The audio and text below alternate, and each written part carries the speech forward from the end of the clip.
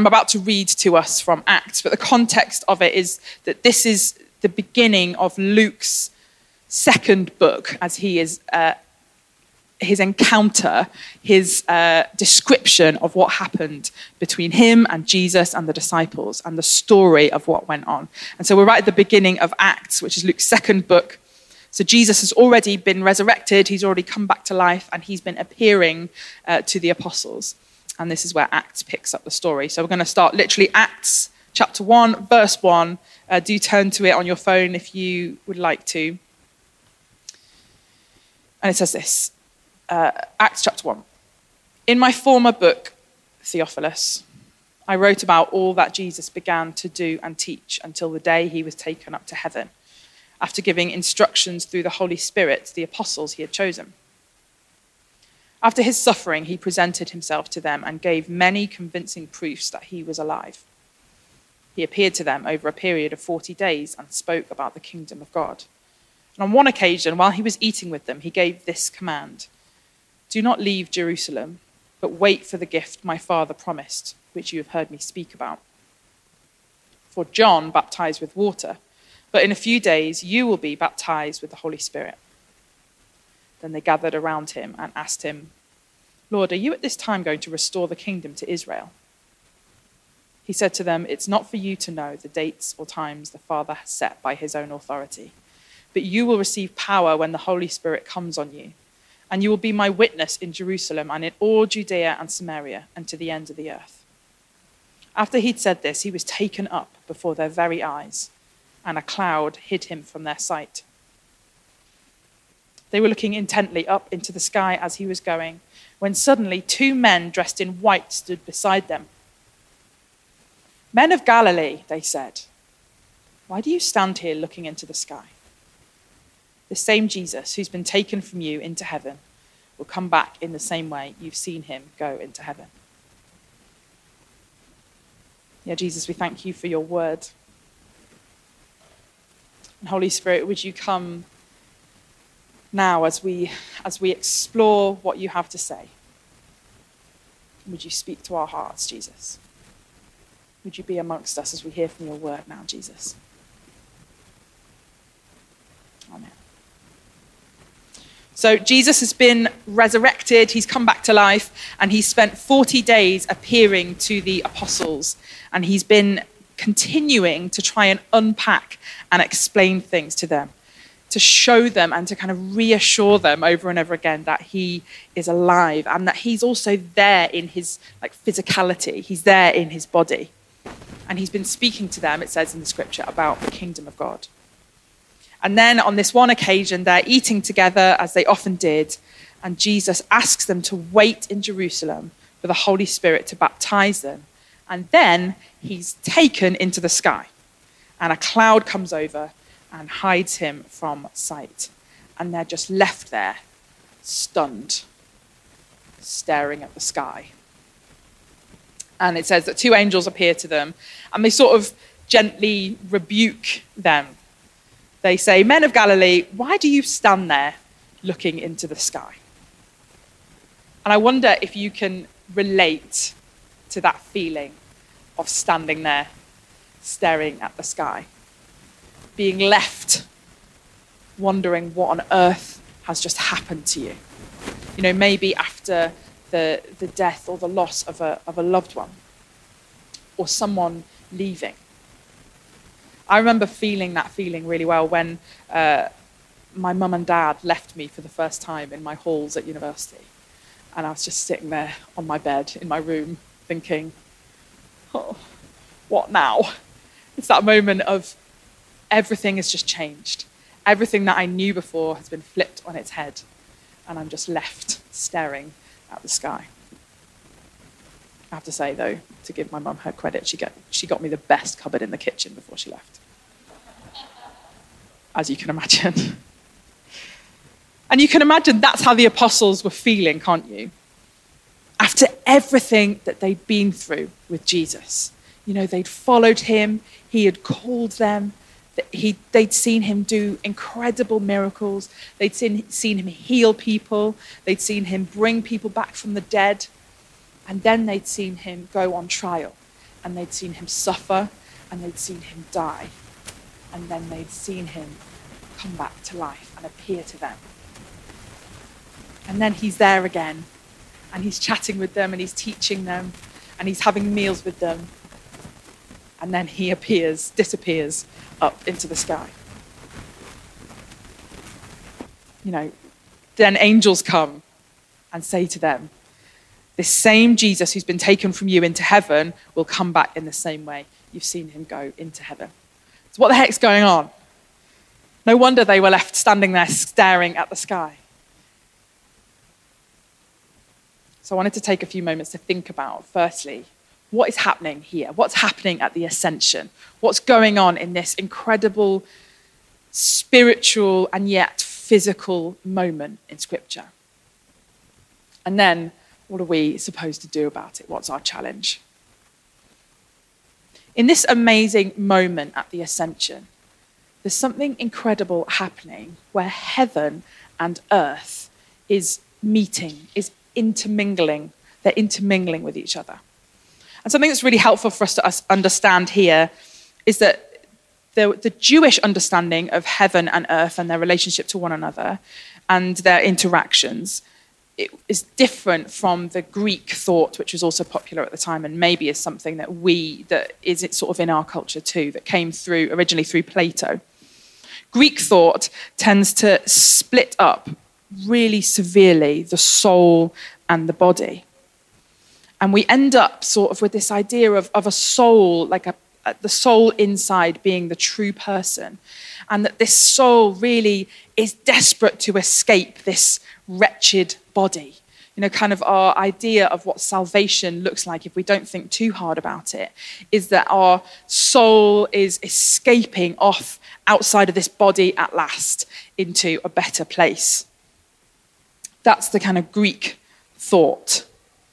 And by that definition, what salvation looks like, what being saved looks like, is us getting up out of this world, escaping these bodies, and heading off into a higher realm. But Jewish people didn't think that way.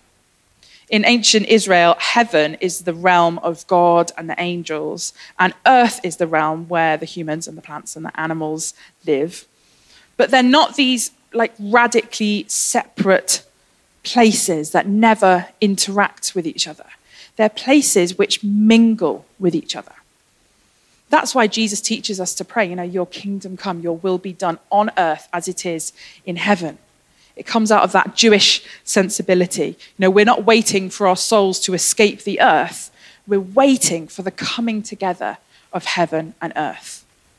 When we pray that prayer, we're praying to Jesus, may you reign here as you reign in heaven. And so that's why what we see happening at the ascension is so important. We're seeing an incredible moment of heaven and earth interacting with each other. Jesus doesn't become this disembodied soul that whooshes off into the sky. In this moment, the earthly, bodily, human Jesus ascends up into heaven, and something of heaven comes down. Angelic beings come down. It's this incredible meeting and intermingling of heaven and earth. And so in that moment, what's happening with Jesus' ministry? And I'm sure the apostles in that moment felt like yet again they'd lost Jesus. That they'd had him again for a moment after his resurrection. That they'd been able again to meet with him, to eat with him, to hear from him, to touch his body and to know that he was present with them again. So I'm sure at this moment they all of a sudden felt like again they were losing him. They thought it was going to be the absence of his presence. And so it's understandable, isn't it? That story where Mary Magdalene, she sees the risen Jesus and she wants to hold on to him. But what does Jesus say to her? He says, don't hold on to me, for I've not yet ascended to the Father. Go instead to my brothers and tell them, I'm ascending to my Father and your Father, to my God and your God. Jesus encouraged Mary in that moment, don't hold on to me. I'm about to ascend to the Father. Don't hold on to my physicality. I'm about to go to heaven. Let's think about this ascending for a moment. I'm going to be topical. In Buckingham Palace, there is a literal throne, isn't there? A literal throne in a throne room. You can go and see it. Who's been on a tour around Buckingham Palace? I'm right. There's a throne room, right? Okay, cool. And I'm sure when you did the tour, if you were to do the tour around Buckingham Palace, you wouldn't be allowed to do this. But aside from all of the security risks, if you were able to, you could ascend the throne. You could go and sit on the throne and sit there. You could walk up to the steps, ascend up them, and sit down on the Queen's throne. But imagine that you did that, forgetting the fact that you would immediately be removed. Spatially, you have ascended the throne, haven't you? But that ascension itself doesn't make you the king or the queen. It's spatial language that's being used to describe something much deeper that's going on. Because we know, don't we really, that to ascend the throne, it means that you change your relationship with the whole nation. And that's what's going on here with Jesus' ascension. You know, Jesus physically ascends up to heaven. And in that moment, it's not that he's gone off to go and live somewhere else and do a different thing. It's that now he sits at the right hand of the Father and his relationship with creation has changed. So when Jesus said to Mary Magdalene, "Don't hold on to me," what he was really saying was, soon I'm going to ascend so that you can never lose me again. No one can take me from you. And he was saying to the apostles, I'm going to the Father, and if you wait for the Holy Spirit to come, I will always be with you. I'm no longer this person who is just in time and space, like I've chosen to be for that short time, only accessible to a few people at a time. But now, when Jesus ascends, now Jesus becomes available by the Holy Spirit. He's saying, what I am now, what I was on earth, is about to be released explosively throughout the world.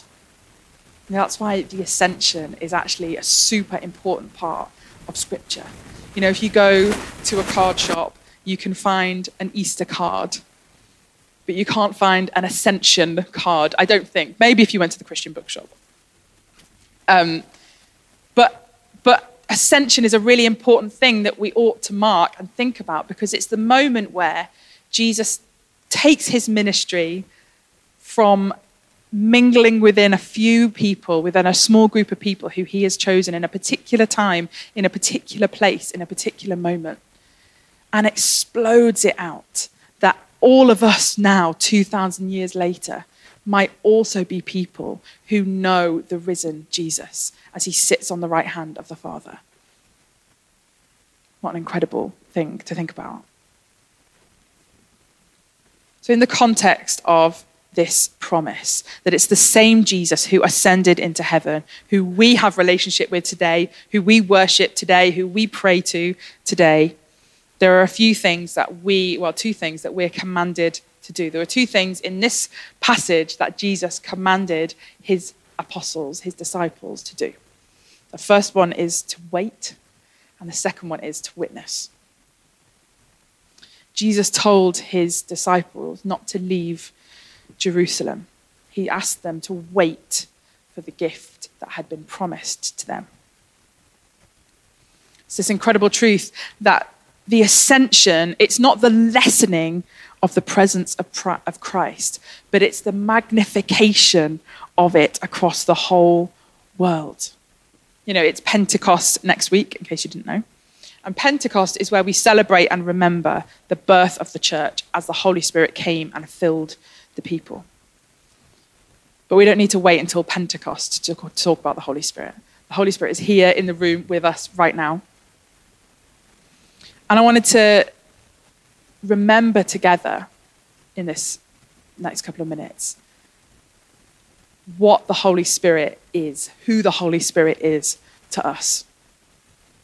And it's important for us to remember that when Jesus commands us, when Jesus commanded the apostles and commands us now to be people who wait on the Holy Spirit, what he's not doing is asking us to wait on the warm fuzzies, you know? When we wait on the Holy Spirit, yes, it's often emotional. When we wait on the Holy Spirit, yes, things change in our emotions. But the power of waiting on the Spirit is not waiting for God to come and give us that warm, good feeling that he's with us. We wait on the Holy Spirit because he is the one who introduces us to the risen Jesus and the one who empowers us to witness to him. Not by some mystic power, but because when we've met Jesus, when the Holy Spirit has introduced us to the risen Jesus who sits at the right hand of the Father, how could we not witness about him? You know, why is it that when we're filled with the Holy Spirit, often we're healed, we seek healing? It's because Jesus had a healing ministry on earth.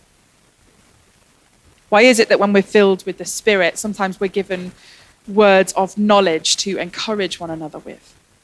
Well, it's because that's what Jesus did when he was on earth. He moved about and he encouraged people and he used the knowledge that God had given him to encourage people. You know, why is it that sometimes when we're praying for people in the power of the Spirit, we're given a weird picture to help to translate what it is that God is saying? Well, it's because that's how Jesus spoke to people often. He would use pictures and analogies to try and explain things to people.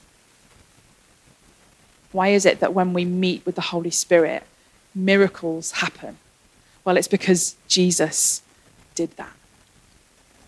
The Holy Spirit isn't the magician of the Trinity. He's the one who introduces us to the risen, glorified, ascended Christ who sits at the right hand of the Father. And that's why I always find it incredible when you hear people give testimony about coming to know Jesus through the Alpha course.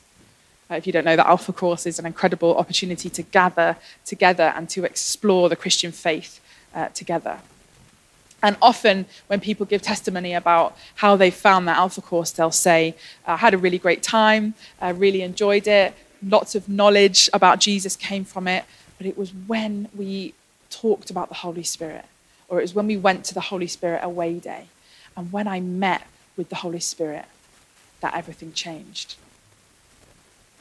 And sometimes the cynical part of me thinks, oh, well, that's just because they put on a great Holy Spirit day, or because, they got really excited, or there was lots of people in the room, or it was really, no, that's not what's happening.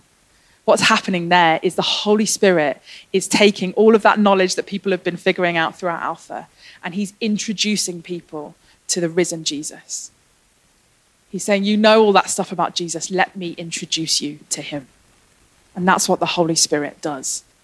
The Holy Spirit moves, he fills us, and he introduces us or reintroduces us again and again to the risen Jesus, to who Jesus is, to the Jesus who heals us, to the Jesus who teaches us and continues to teach us, to the Jesus who does miracles amongst us, who heals us and who grows us and who changes us. That's what the Holy Spirit does. And that's why we wait on him to come and fill us. So Jesus commands the apostles to wait, and then he commands them to witness. He asks them to go and tell the world about what they have seen. He asks them to go and tell people all about what's gone on. And he asks the same of us now in the power of the Spirit. We wait on him. We wait on him. He fills us. He introduces us or reintroduces us to Jesus. We meet this incredible God, and we cannot help ourselves but share with those around us, share with the people we know what it is that Jesus has done, who it is that Jesus is, that we have met him in person, that he is alive, that he's real, that he's amongst us. The Jesus we know is now available to all people at all times because the risen Christ has ascended to the right hand of the Father. And we have the Holy Spirit to empower us to do that, to help us to reveal Jesus to other people. So that at the name of Jesus, every knee will bow, every tongue will confess that he is Lord. Amen.